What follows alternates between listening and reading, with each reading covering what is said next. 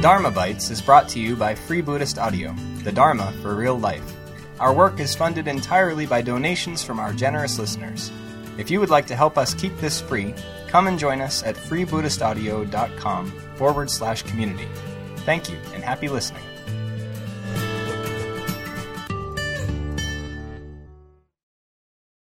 I've recently begun to look at the 5 object-determining mental events, or vinayas, as preparation for meditation. Maybe it's more accurate to describe these as a preparation for life, a way of motivating myself to practice, including being more present to the moment. Although these are chiefly concerned with meditation, what are we doing if we don't regard our lives, or what am I doing if I don't regard my life, as itself one long meditation practice? So I'm going to use these vinayas as reference points for Bahiya's story. To begin with, the first object-determining mental event is chanda, or interest. We need to want to be more present. We all have desire, we all have our likes and dislikes, but that very desire that trips us up and causes countless difficulties and disappointments is the very thing that sets us free. To be free of our limitations, we must want to be so. If we desire freedom, we can liberate ourselves. The same energy that gets us into trouble will save us. We just have to choose between Kamachanda and Dharmachanda. Bahiya has this Dharmachanda. Even though he's well respected, honoured even, he wants to know whether or not he is an arhat. And when he finds that he isn't, his interest or eagerness is such that it compels him to make a long journey across India to find the answer. He doesn't rest on the laurels of his status amongst those that know him. In Know Your Mind, Bhante talks about laziness, the opposite of interest, really meaning being busy doing something that is not conducive to skillful mental states. Bahiya isn't spiritually lazy. And he asks himself, how is he getting on? Now, while my spiritual development isn't at the level where I'm asking myself if I'm an arhat, it does make me wonder whether I ask myself enough how well I'm doing.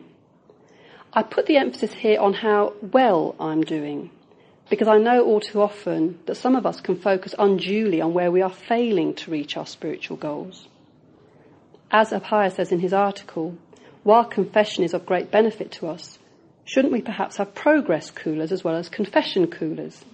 A place in our chapters where we report in on our conquests as well as our defeats. In my chapter, along with a number of you, I'm sure, we do have a rejoicing in merit section. But I usually choose to rejoice in someone else. Rejoicing in myself still smacks of some old injunction not to get too big for my boots. But I'm experimenting with turning that particular spotlight on myself.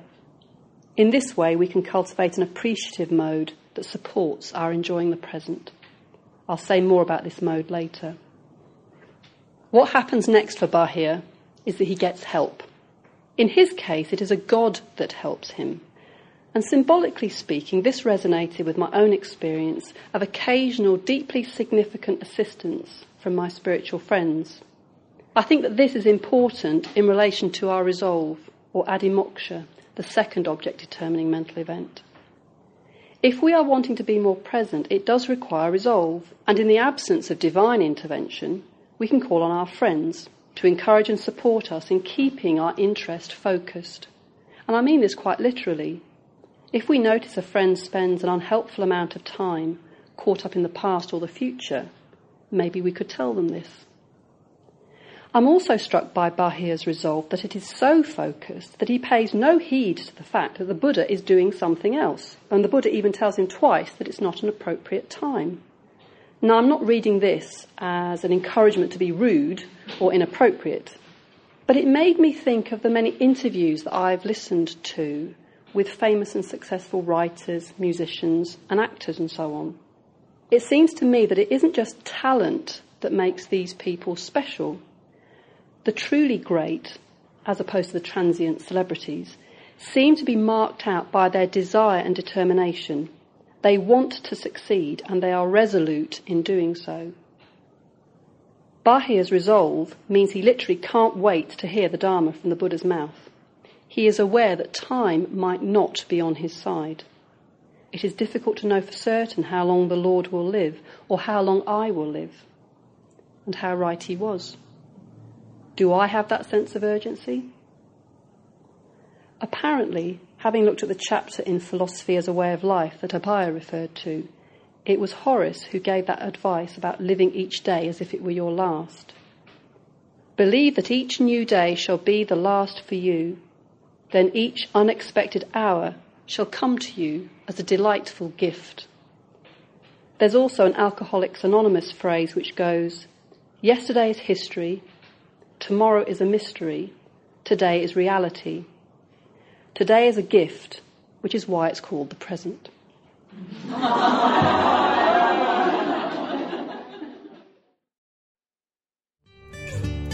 We hope you enjoyed the talk. Please come and help us keep this free at freebuddhistaudio.com/community. And thank you.